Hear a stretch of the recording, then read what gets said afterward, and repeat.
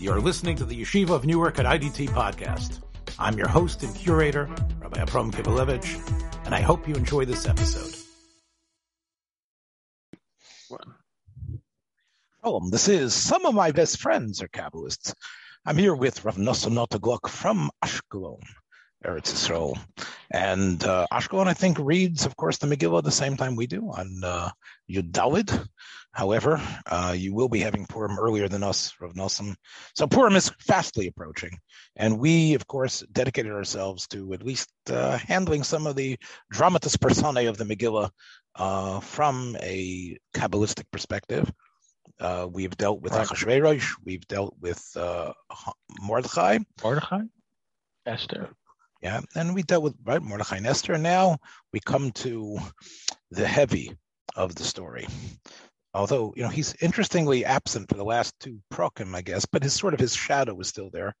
And he only shows up. His rotting corpse is still there too, I think. Yeah, still hung up on the tree, right? Along with all of his kids. Yeah, Yeah. So it's right. Haman himself, Haman. So, and I would say probably Haman might be the toughest one for us to deal with. I'll tell you why. It's almost like Haman has been done so many times, and Haman he's the effigy. He's the one that so many have pictured, embodied, stuck little pins into, dressed up as. So to actually give us a little bit of a different take, I think might be the most difficult one in terms of, Haman is the one that brings out that anti-energy more, I guess, than the positive energy that Esther and Mordechai bring out. So give us your perspective here. Yeah. Well, I'll tell you, this is can be said very briefly because I think it should be just taken as a riddle, and maybe we'll set the riddle aside and try to talk about some more pshat things. But I'd like to just get the riddle out there and put it on the table so people can contemplate it a little bit. Okay. Haman, as his name suggests, has something to do with the Otiyot Sofiot, Mansapach, or I don't know.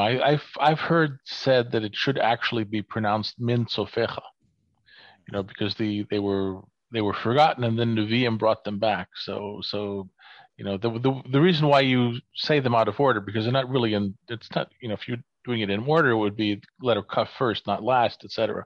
So the reason why you do the Mem Nun Tzadi Pei Chaf is because it's Min Sofecha. So these letters come from the Nevi'im. And as we all know, these are letters that are used only at the end of words. Only when the letter appears at the end of word is this form used. And there are 5 of them, all right?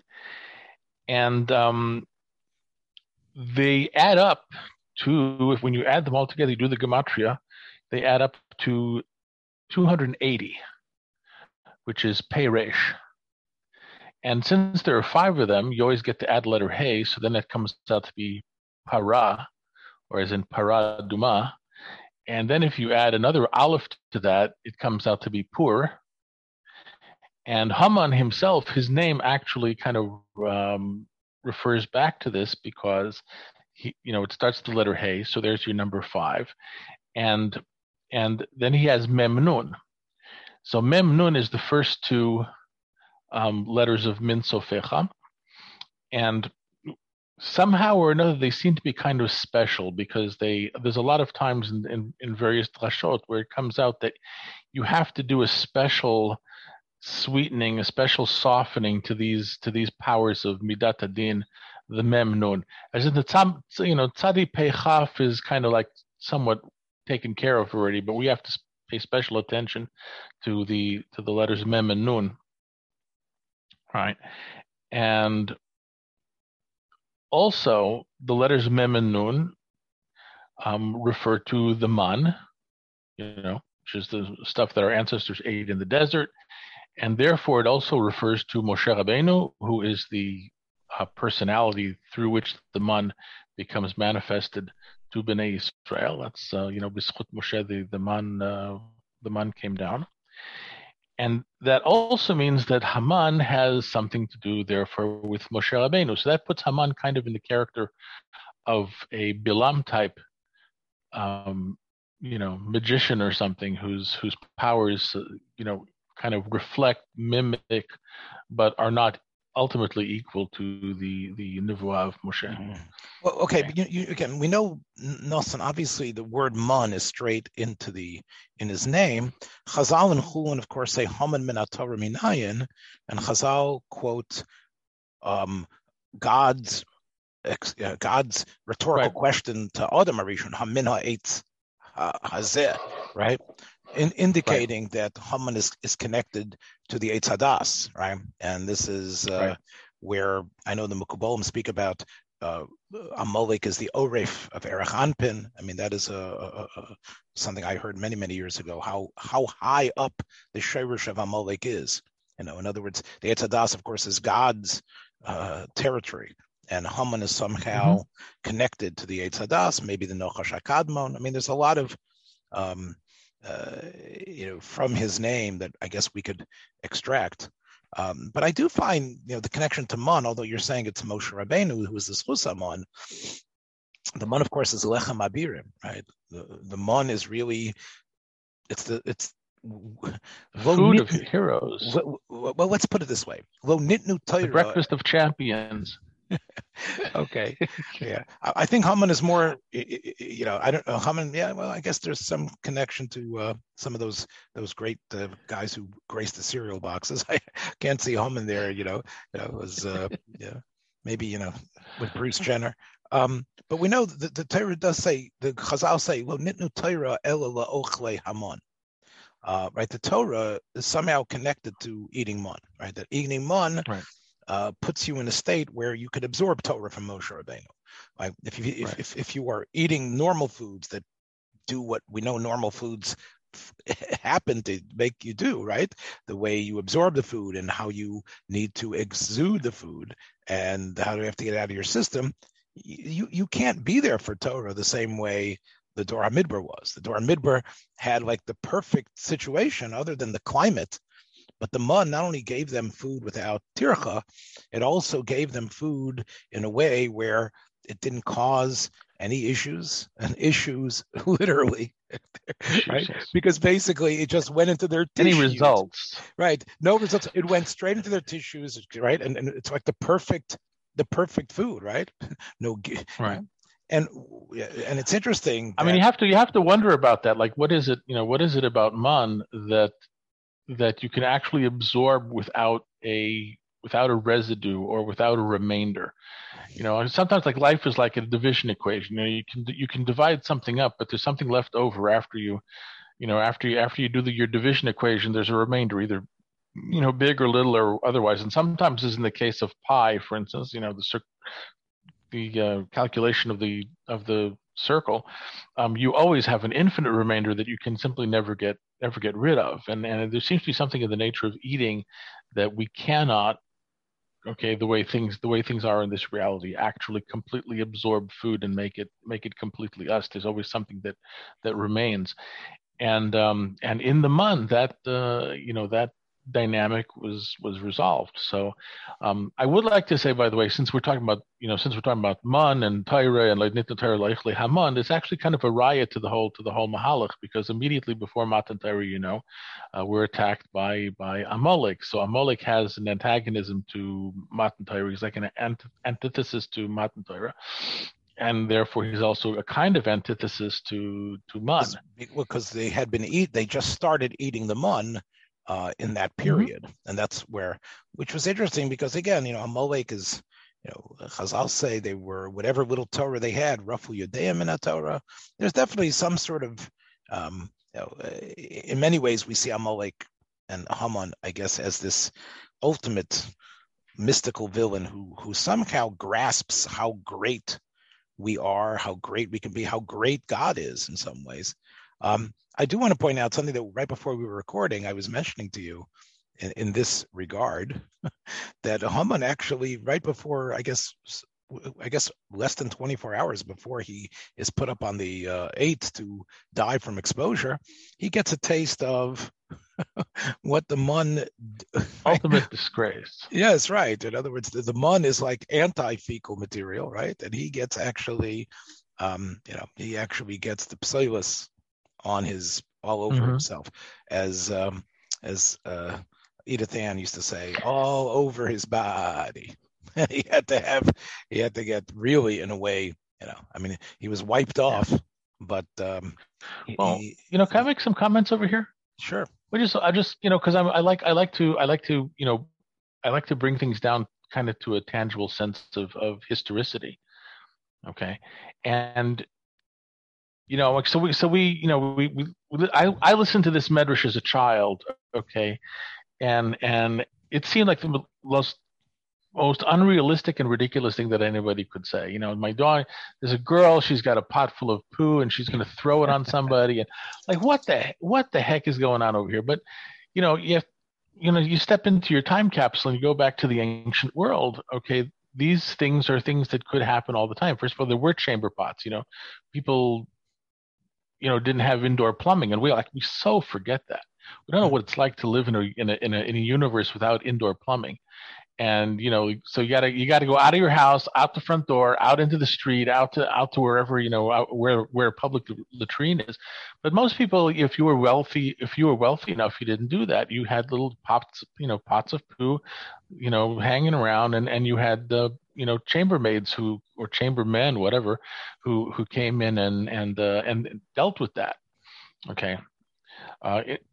In case anybody really wants to know, one of the most influential positions in a monarchy was the Lord of the Privy Chamber.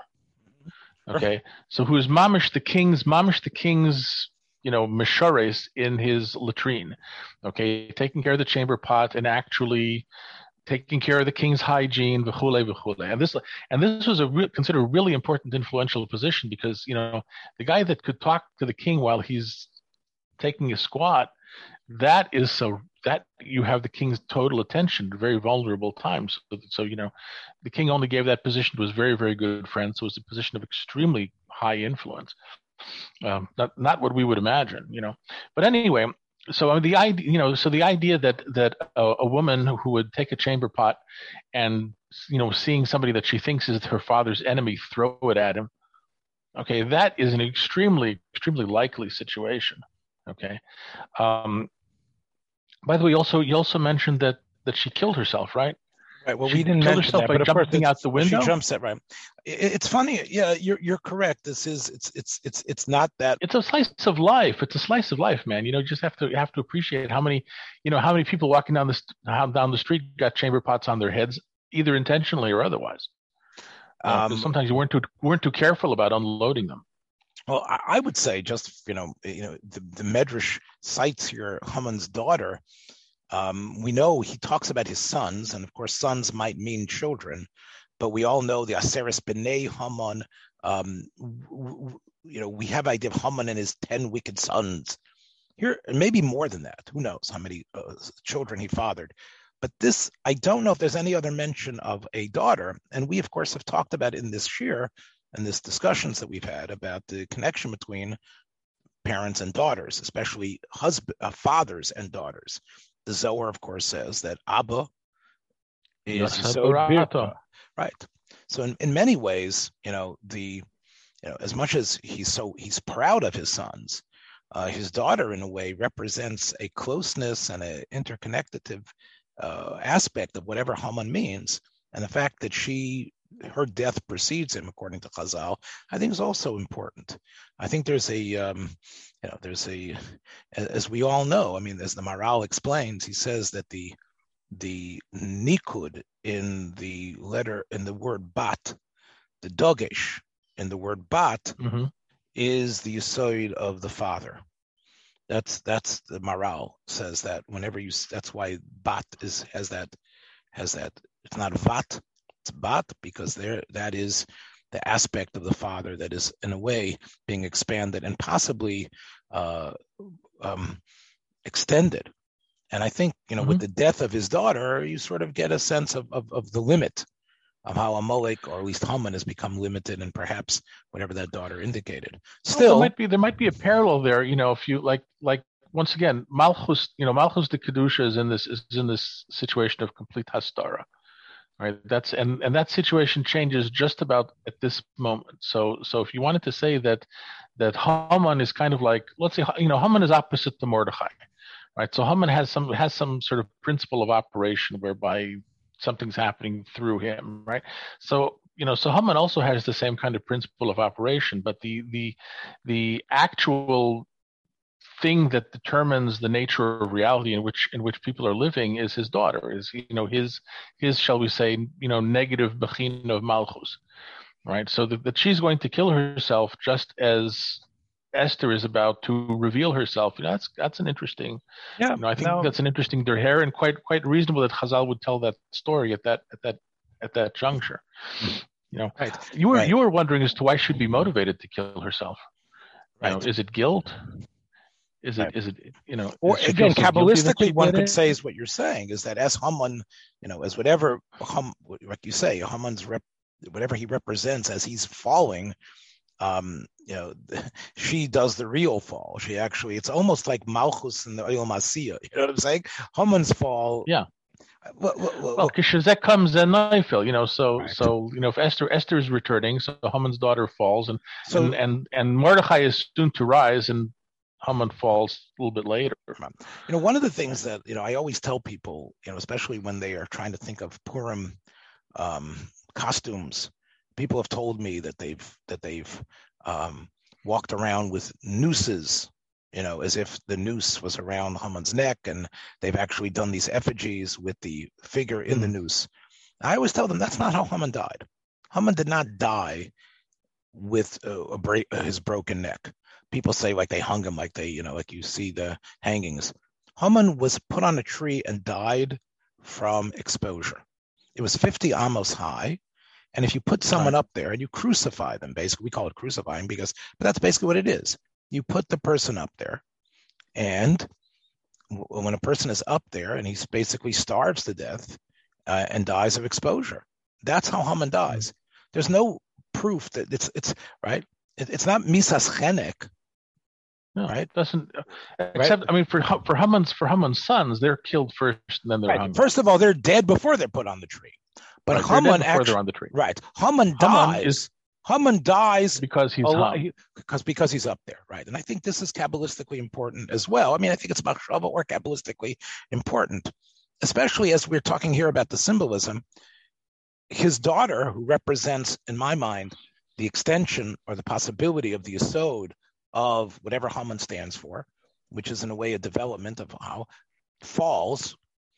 But let's say the result in the world of Haman's operation, like right, is Haman's daughter. That's why she's involved with Tzoya and other stuff like that as well, because she represents the anti-man. Exactly. That's my point. Haman, antinomian. She's anti. Yes. We're in good form today, and therefore, Haman actually dies by being risen up. In other words, right? Haman is actually right. Haman is actually much higher than his kisei ever was. Right, the kisei that Achashverosh lifts him up to, he actually ends up at a very high perch. Right, and Haman is actually the one who dreams of this idea. Again, you think about Haman's capabilities. We talk about the Eitz Hadas, and part of the idea of the Eitz Hadas, we know, as Rashi says in Chumash, based on what the Nachash says, Vayisim Kelohim Yodea Tevera, right? So what is right that you are able to, in a way, be borei olamos, right? Now, what does that mean, right? So, as you know, we have studied together about this by one of our mutual teachers, who explained this, that this is really the imaginatory capacity to actually think about possibilities beyond.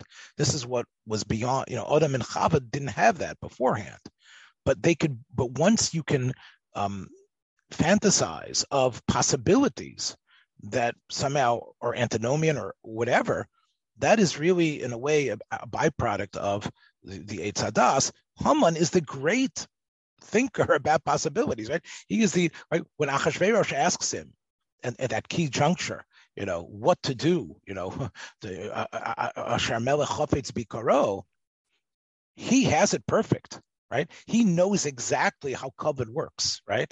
He gets it down to the smallest detail of the horse, right? The horse and the levush. The whole fantasy about what he wants, yeah. Right, and that is the perfect fantasy of what Islabshus of Malchus means, right? Of what kavod and Malchus, he's got it, right? And you would think Achashverosh, with all his power and everything that he sees around him, no, but Haman can supply that idea. Haman supplies that fantasy, that Eitz Hadas type of, which is really a gift that humanity has through the Eitz Hadas, which is to fantasize, to contemplate this possibility, which Achashverosh makes true. And now Mordechai lives that fantasy. Mordechai lives the fantasy that Haman has really been Messiah for him. So I think there. Yeah. Well, right? I think there's a lot of. Let me just take it one step further. There's a big amkus on that particular point, which is okay. But anyway, please go. Okay, just one. And he is the one who conceives of the idea of how he's going to kill Mordechai. In other words, the idea of a 50 amos, right? 50 amos. That's pretty tall. That is right. What are you talking about? You're talking about like that is gigantic in terms of that period, right? And this isn't just right. We're going to hang right. That's a pretty tall piece of wood, in any period. Right, and Chazal sort of say, where did you get such a piece of wood? It must have been from Noach's teva, right? That's what Chazal say. That it was a piece of Noach's teva that somehow they were able to, I don't know how, but they were somehow able to pick up. Haman's children were somehow able to get it and bring it, and it was being fashioned and cut, right? And cut to be the right proportion, but it comes from the idea that they got it from the teva. That's really a chazal. Right. Yes, and it comes from this olam, this prehistorical olam, right? It comes from the olam from the before antediluvian. Yes, before the Noachite period, like the period of Adam Arisha, the period of the original inhabitants of the planet, the Olam HaTohu people who were here, right? That's where they got this. Right? And this is the conception that Haman has of how you put someone to death, right? You put someone to death, this is what we're going to do to Mordechai. And that, of course, he ends up, of course, fulfilling he dies with his own, as a product of his own imagination. So, and again, the irony, of course, is that he's raised higher than everything, which is in a way, his histalkus is, again, vis-a-vis the way his daughter dies. It's interesting. Like he dies up there. Which is, which I think, and again, and Esther, as you've pointed out, sort of glorifies this eitz, right? Because she says we got to somehow Kabbalista, you got to put whatever those klipas are tmeos, they got to be up there too, right? They've got to hang there, and Chazal have a lot of fun figuring out how all the bodies fit and how tall they were and how many amas and right. I mean, Chazal loved to think about the mathematics that went into hanging all the bodies up, all the 10 people. Yeah. In a way that it would make sense. So, I think there's clearly there's a lot to unpack, and you have much more. I'm just throwing stuff out at you that are really, it's really startling if you think about it. Yes, it's really startling. The Kvarna Rebbe has actually a whole shtickle on Yas Eitz Gavoya Chamish Mama. And he actually begins with a pshat question, like, what is this actually? His wife gives him this fantastic eitzah. You can't stand looking at Mordechai anymore. You see him, he doesn't move. You hate him. You're full of rage. You don't sleep at night. You're not going to enjoy the party. Instead of just saying go get some hitman to blow his head off, says, no. Make a tree 50 amot high and ask the king for permission to hang him on the tree. For what? For what really? How does the 50 amot tree help Haman in any way other than other than to make some sort of publicity out of it. But Haman's, to some extent, Haman actually wants to hide the fact that he hates Mordechai so much. It's Vayives be'enav l'shleich yad b'Mordechai levado. Okay, so I'm if Haman lets on how bothered he is by Mordechai's failure to or choice not to acknowledge him. Okay, so that looks petty. That looks stupid. Haman's not willing to go out there. Right. Okay? It also he's willing to kill all the Yehudim. Okay, so that b'chlalam I can get rid of this one Yehudi. That seems to be so let's kill them all. Haman didn't necessarily originally have the idea of killing them all, right? But so now instead of hiding your hate for Mordechai, instead of getting rid of him in a quiet way, you're going to get rid of him in a super gigantic public way.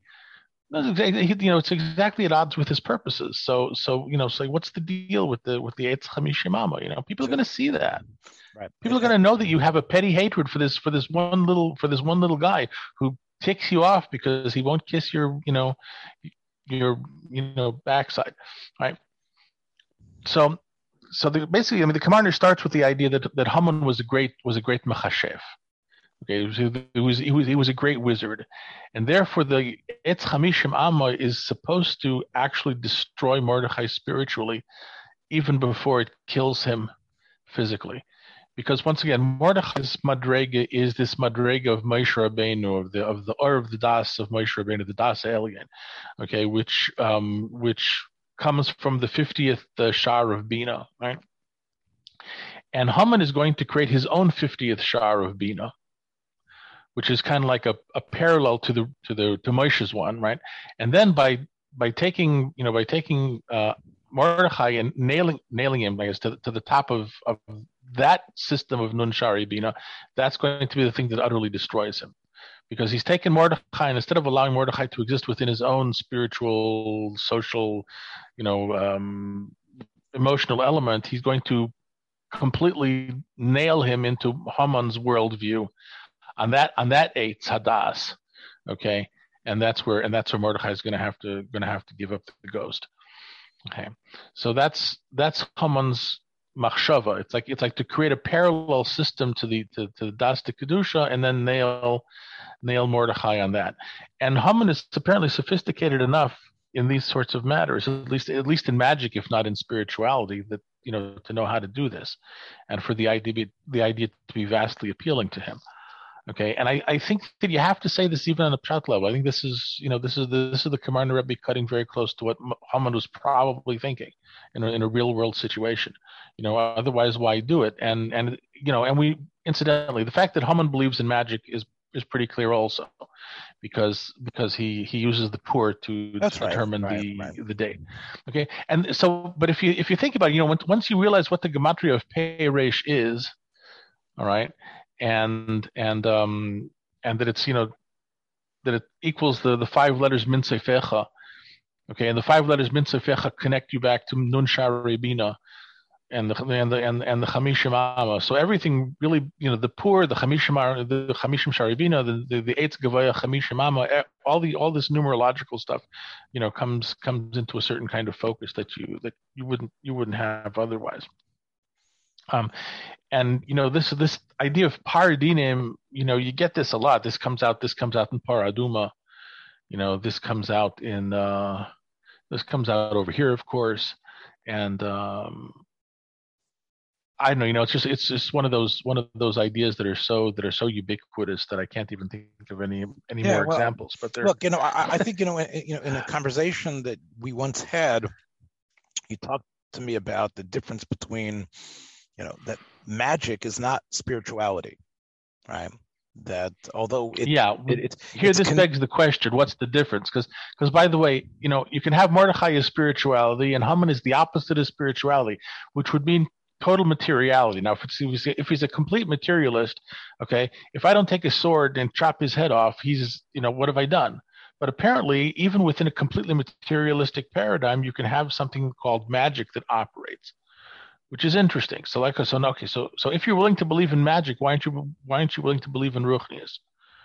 And what's the difference? So please, anyway, carry on. I just had to say that. No, and I think Because that it's a big kasha for me.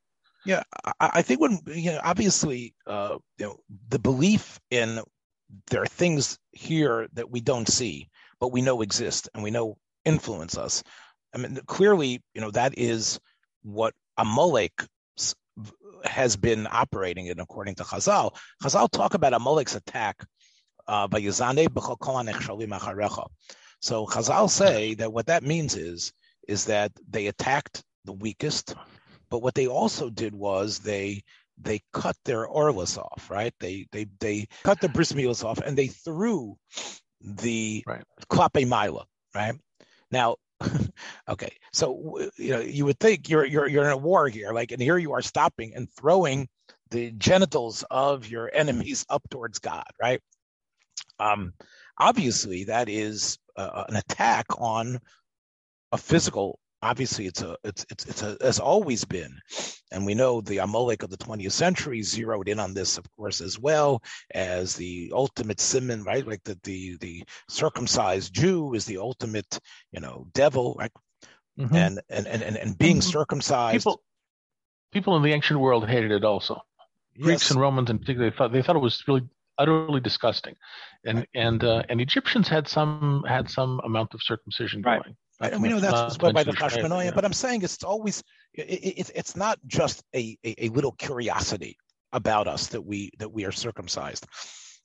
The idea of throwing the milas klape mila, and we know what mila indicates, that we do somehow are able to bring down something beyond, that our physical life is really meant not just to procreate, because probably, as the Rambam and others have said, the happiness in procreation would be a lot more if you would keep your foreskin. However, there is something here where it isn't just my biological imperative to have heirs is spurred by this aspect that I want to enjoy myself as much as possible, but rather what I am doing is I am tapping in to a soul that is going to be enclosed in this being that I am going to create. That's part of what bris milah means. Bris milah means is that you aren't just part of the physical world that's just going to keep on putting more progeny and then leave this earth with the progeny that represents you. But rather what you're doing is actually tied into that the Rabbonu Shalom's, we are gods. This is the battery pack of God. This is the way we bring souls into this world. Amalek is always fighting a spiritual battle, right? So throwing these milas towards God is saying, you've given us power here. This is what we say to you. We understand what you want, God, and we are in a way standing against that. We are fighting on the highest level against God's army, and we understand what God's gambit is here, what God wants. And it isn't just, we are this aggressive, materialistic, ogre-like people. That's not what Amalek is. Not according to Chazal, definitely according to the Mekubalim, right? When I said Eiruf Derech Anpin, it's almost like, we're talking about holding God hostage to his own, right? Holding God hostage to his own plan of spiritual bechira chavshis, or how everything works. Amalek stands as, like you said, Reishis Goyim, as the ultimate enemy.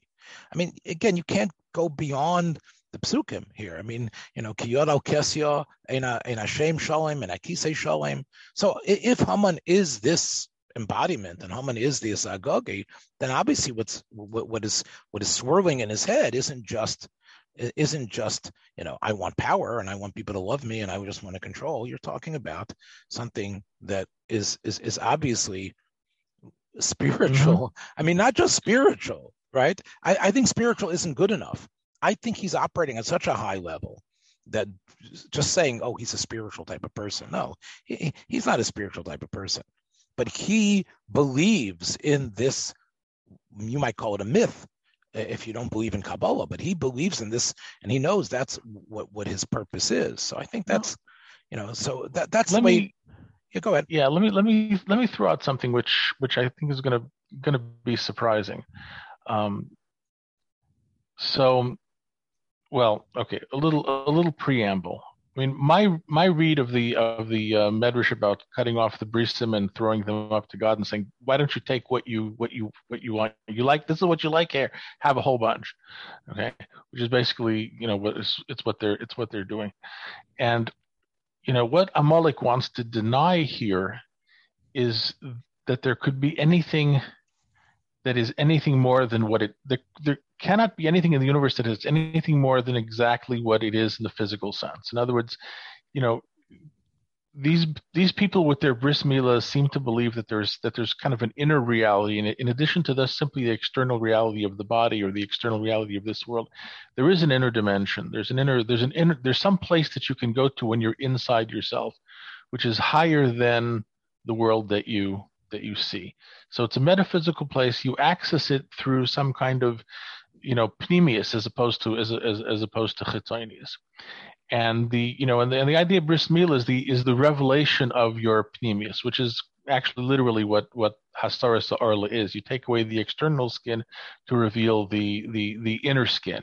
And what that does essentially for your entire experience of your body is that your inner self, which is also, there's a physical dimension to your inner self, but generally it's not objectively visible. So now in our bodies, we go, our bodies go through some sort of sanctification, that we have an inner self as well as an external self. And the inner self dovetails with the external body in a more harmonious way, such that when we have a child, we're having a child both in the external biological sense and also in the inner ruchniistic sense. So it's the child that we make is both the child of me and my wife and a child of HaKadosh Baruch Hu. Right, but that involves kind of having a dual vision of pneumius and chitzonius. So what I think that Amalek does not want to accept is that there should be any kind of pneumius whatsoever. Now, I don't know why that would be a positive thing. Okay, although I do understand that when you have no more pneumius in your world, then everything is subject to our control. So I've always kind of felt like that on the one hand, Amalek was trying to establish a society that is under complete control of some kind of central figure, maybe an authority figure, maybe a Hitler figure. I mean, I don't want to throw caricatures around, with this, but apparently there needs to be somebody who is in control of this society, and his control needs to be so total that there can be no pneumius. Because the minute there is pneumius anywhere in the world or anywhere in this society, then this society can be influenced by something that isn't the control of the central authority. All right. And that's basically been my the only thing that really got me with that. But hang on a second. There's two things that got me with that. The first point is, however, that okay, so what does your society positively exist for if there's no pneumius? Which is a major question, I think, in a lot of philosophy. You can start with Nietzsche. Would be a good place to start digging for that. And the other thing is that obviously, like we said, Haman is a magician, so he's a sorcerer. So he believes that there are non-material ways of influencing reality. If you believe in that, does that not automatically require you to believe in some kind of pneumius? And if you accept that as pneumius, then you have to accept that there's there's Ein Sof, there's worlds within worlds, there's realities within realities, and before you know it, you're saying Shema Yisrael Hashem Elokeinu Hashem Echad. So and obviously that's the place where Haman doesn't want to go. That's the place where Amalek doesn't want to go. But they seem to have a connection to pneumius. Okay, so I'll tell you my angle on that. So that's the paradox that I've always kind of had a real difficulty teasing out. No, look, I love what you said about bris milah. What I said is based on the Tzemach Tzedek and Derech Mitzvah Secha. You can take a look at it over there, and you can see on Mitzvah Milah. I like what you're saying as well. I think they dovetail together. What I'm saying is like this: that ultimately the Rebbeinu Shalom wants a bria, and that bria as we know, as let's use Eshelagian terms, is like the opposite of him, right? The ultimate, right? The Nivroim are the Makablim. That's basically, even on the highest Madrega, even if it's the Madrega of anything that we call a Nivra, is ultimate, is a Makabel, but God wants it to exist. And God gives it an existence independent of him, right? Mm-hmm. If that's where Amalek Shirish is, that Amalek says, listen, I can fight you, God, because you want a Bria. And if you want a Bria, you want something that's not you. But that doesn't mean that it's not, that it has to be touched, and that it has to be something you can measure, and it's something that the only thing that works is something with physical existence. Oh yeah, there's souls, but souls aren't you, God. And therefore, Amalek is this idea of there is no bittul to you where it's hiskalulus with the Ein Sof and everything. No, because for Bria to work, there needs to be another. There needs to be something beyond God. That's where Amalek is the oirif of Erchanpin. Because that, in other words, in Tzimtzum itself, Amalek is there because Amalek understands, look, Amalek knows even better than we do, because we sort of like operate within the halal, and we do mitzvahs, and we get simcha and eslavas. Amalek really is like the madrega before that, which is there's got to be tzimtzum. God has to remove himself because God wants to create the other. And that's where okay. You want the other? This is what you want, God? You've made us your equal because you want to have this nivra. That means you've in a way that's somehow eternal and powerful, and we aren't giving up. So really, yeah, whether it means being murderous, evil, destructive, okay, but that's all tethered in the idea that there's something which isn't God, and that's the highest level, really. When we even talk about the Zohar, talks about how creation exists. That's where Amalek starts. That's why he's Reishis Goyim. Now, in that way, so of course, Haman steps into power. I have a shtickle raya to what you're saying, by the way, and once again, I think this also dovetails with what I was thinking of anyway, because I guess it's emes, so you know.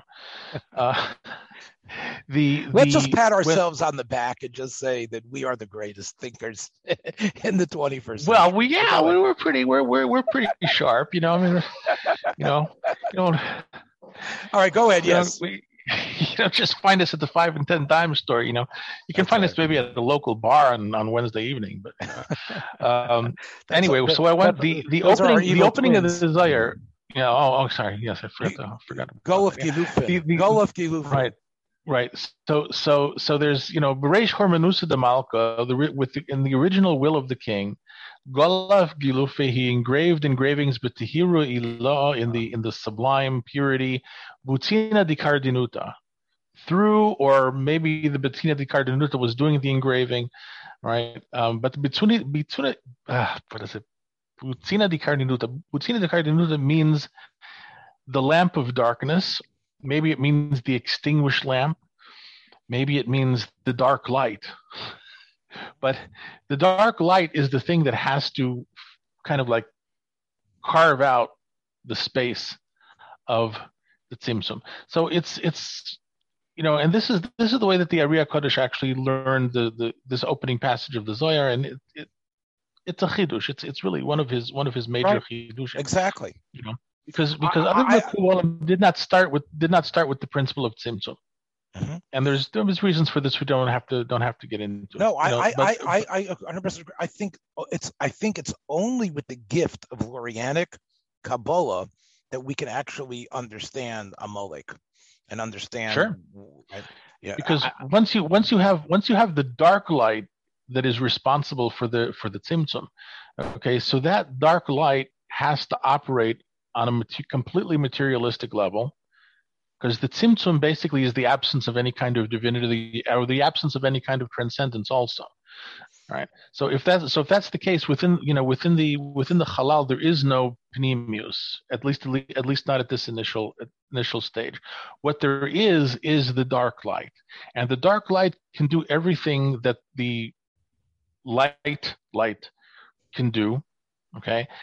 Except that it does not break the bounds of the limitations of the Tzimtzum. So somebody like, let's say a brilliant magician like Haman, okay, can utilize the dark light, filter, kind of like moving it through his ego and using it to do things, but without ever learning from this that there is such a thing as transcendence or pneumius or his alus or going up or his kadrus or anything like that. So it's, and I was thinking about it, I said, you know what?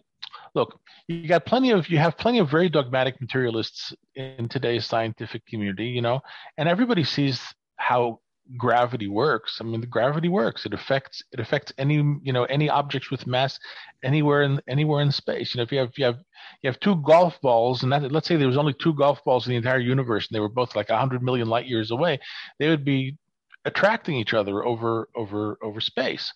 So the fact that you are a dogmatic materialist and you don't believe in anything other than material principles and electromagnet, doesn't mean that you don't recognize the effect of gravity. So gravity would be in this kind of like Lurianic perspective, would be an example of bucina di cardinutta. It would be an example of what a dark light would actually be, and a dark light never moves you beyond the framework of the material universe, no matter how complicated and amazing and wonderful it does. And and they have the same attitude towards life. What is life? Life is just a biochemical process, okay? And what is consciousness? Consciousness is an epiphenomenon of your mental activity or your brain activity. So it's all in the brain.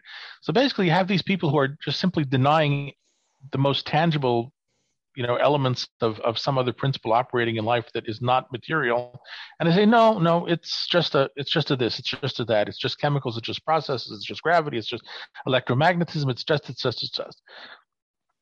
all dark light. Right. Even though, as you say, every single thing that you've mentioned is all forces that are really unable to really measure, right? Which are in a certain sense, which should point to a certain spiritual power beyond. Yeah, they should point to something beyond the material body, as if what is it that actually animates a material body, and a chemical process that seems to happen just because it happens, that is complex enough to bring about a Abe Kivelevich or a Nosson Glick who are capable of having this conversation. Right. I mean, that boggles the mind. But nevertheless, in terms of black light, yeah, it's all black light, whatever. The chiddush of being a magician or a sorcerer is that black light is everywhere, and you don't have to be a holy person in order to access it. You just have to be skilled. So sure enough, I can manipulate the black light, and there you go. Look, we always know. We always know that human beings, there's things operating. We believe in nefesh, ruach, neshama, chai, yechida now, which means that. And you don't necessarily have access to that in a conscious way, right? Everyone sort of has a little bit of Naran Chai, but not everybody is really understanding about Chai Yechidah, how it's really operating and responsible in some ways for the arc of a person's life. It's quite possible. Again, it's possible that Haman operates on these two levels. There's two levels that Haman maybe is not even conscious of if he is, as we say, the Agogi, the Amalek, and everything there is supposed to teach us about what Amalek is. And like I'm explaining the Reishis Goyim, these might not have been things that Haman himself was aware of. It's interesting. Chazal point out that Esther is Beruach HaKodesh, right? What's the proof? Because Vayomer Haman Belibo. Haman is the. Who else would know? Right, that's right. Right. Haman is the. How do we know that this is Ruach HaKodesh? Right. How do we? Because we get a glimpse at the Haman's brain, right? Right. Not Esther's brain. It doesn't say Mordechai was thinking. It doesn't say what Esther was thinking. Right. It doesn't say what Achashverosh. But it's Haman represents the pneumius of. Like, isn't that incredible? Right. Right. Haman, who is, again, whether it's the way you explain it or however it is, it's the fact that Haman's internal life is the proof that this book is indeed a book of holiness. And I think that's something that's a tremendous terher. That requires, some iyun. I say tzarech iyun not because it doesn't make sense, but because it makes so much sense. It's kind of like Right, like Haman's. You think about it. Why should that be? Right, that's how we know Esther's Baruch HaKodesh Nemra. It's also interesting, when we finishing this discussion about Haman, and obviously we could go on, for a long time on this, which we can't. Otherwise, people have to listen to this at quadruple speed in order to be able to get that on their walks or whatever it is. But when we think about it, you have the idea of story is a story, right? As the Rishonim say, the Rashba says in Brachos, the Megillah is Sipur HaMa'orah. Now we know there's a rule for storytellers: a beginning, a middle, an end, and as we know even from the Greeks, there's got to be a character arc. There's got to be an arc of a character. Now, maybe what I'm talking about is a modern sensibility. I don't believe so. I think if you go to the ancient tragedies, whether it's the Grecian tragedies, definitely in Shakespeare. But I would say a Sipur needs to have a character that develops. You become connected through a character, right? The Torah is not necessarily a Sipur, by the way. The Torah is not a Sipur. The Torah is mitzvos and other things. But the Megillah is a Sipur. As a Sipur, who is the character that, you would say it's Esther, right? Esther is the character who goes through the greatest growth arc in some ways, right? Mm-hmm. I think so. Yeah. Right? She starts off as just, this timid girl who's doing everything Mordechai says. She comes into her own. And she comes out the Queen of Persia. Right. She comes out and she actually, obviously there's a yin and yang between her and Mordechai, right? But she's right. And she actually becomes such a force at the end of the Megillah, not only exposing Haman, but even as the Jews are able to achieve their victory, right? So you would say, of course, Esther is really the story of the Megillah. It's called Megillah's Esther. So she's the one who has this arc. But I think there's another arc here. And, there's Haman's arc as well, right? Haman is the other character who not only does he have the internality that we know what he says in his heart, but we're given, right?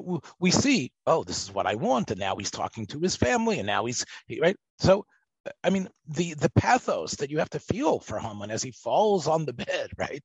Begging for his life, right? So really, you do have a character that you are connected to. It isn't just, I need a villain in order to care about this.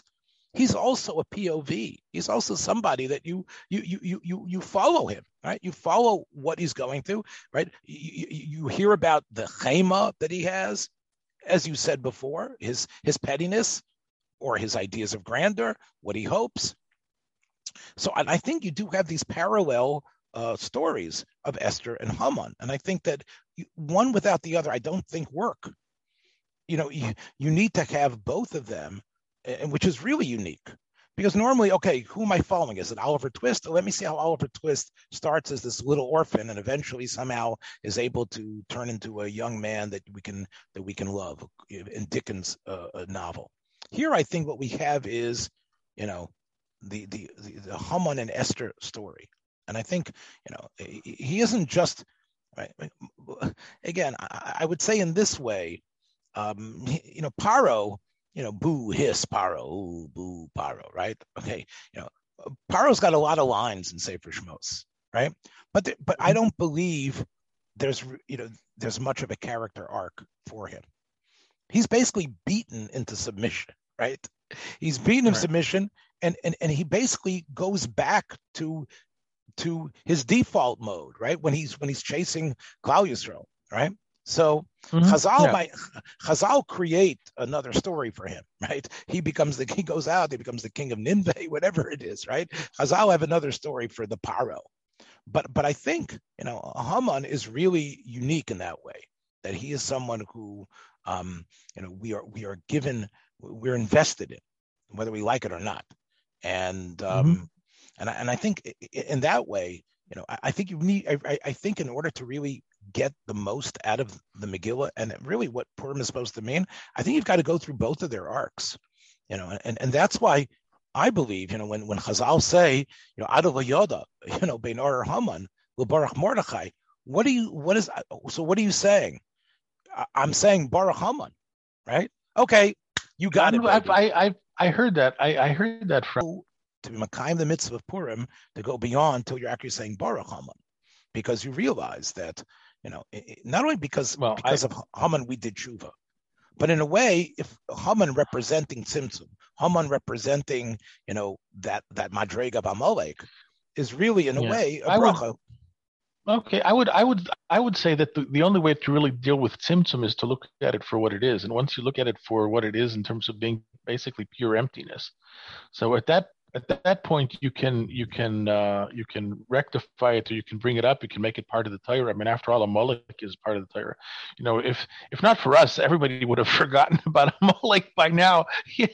Nobody knows who is Amalek. We're the only eccentric people running around hating this Amalek that no one's heard of in 2,000 years. That's pretty odd. Right. But I'll call upon him the idea of hating Amalek or being moich Amalek means to say, let Amalek be what he really is. He's nothingness. Okay, so let's take away his pretensions of actually having something to say. Let's let nothingness be nothingness. Let positivity be positivity. And there's a medrash that I always heard many times from the Belzer Rebbe that what's the difference between there's Zachar for Zachar is Asher Halach Amalek and the Zachar is Yom Shabbos L'Kadshir. What's the difference between the two of them? So this is so this you remember over an empty table, and this you remember over a full table. You're still remembering both of them, and in that respect, once Haman loses his pretensions to be something and really becomes nothing, then he's easily rectifiable. Then he can take his part as being the shadow or the remnant of the shadow of the Kisei HaKavod, and which was very helpful in bringing the Kisei HaKavod into being, but has now since been absorbed. Because without that nothingness, without that absence. So, but if you have without no the absence, you don't have the positive.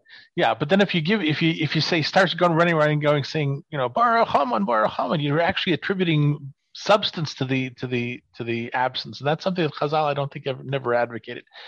Thus is my shot, and anyway, we can disagree or not. Well, I'll tell you, just to end with one last shtickle from the Baal Shem. The Baal Shem said that Amalek is. And Pinchas Koretz was very used to press this idea as well. Pinchas Koretz, Amalek gives fakos, but on the other hand, without suffix, there isn't this podcast, and there isn't what to discuss, right? So yes, Amalek creates the doubt, but Amalek also creates the possibilities, the fact that there is what to have a give and take about. The fact that there is an argument, the fact there's two tzadim, right? Every boilahu is based on a suffix. We're not sure, and the desire to try to figure stuff out. So I think in that way, although it is an absence because it's an absence of clarity, it also is responsible for that bracha of being able to discuss, being able to parse, being able to filter, being able to take a little bit of you, a little bit of me, a little bit of one aspect, a little bit of the other. That's all really a byproduct of being in a matzav of suffix, right? That's really the derech of limud of Rabbi Akiva that Moshe Rabbeinu is so appreciated, or really doesn't chop about what's going on, right? Because it's only because of sfeikos that we have to induce ideas, go back from mu'uchar la mukdam, right? What we know, and then go back before that. All of that is really a byproduct of suffix, again, and in many ways, and part of what perhaps you go back to the Chet of Eitz Hadas as well, because now that our perspective is firmly rooted here, and we don't have we're not just conduits of from where God is looking at things, we end up having to work backwards, and that could be a lot of fun, I think, and a lot of simcha. So on that note, we wish you a Merry Sveikos. We wish you Merry Sveikos. We wish you Merry Sveikos and a happy Purim. To all of Am Yisrael. Thanks for joining us for another episode from the Yeshiva of Newark at IDT Podcast. Be sure to subscribe on your favorite podcast app so you don't miss a single episode.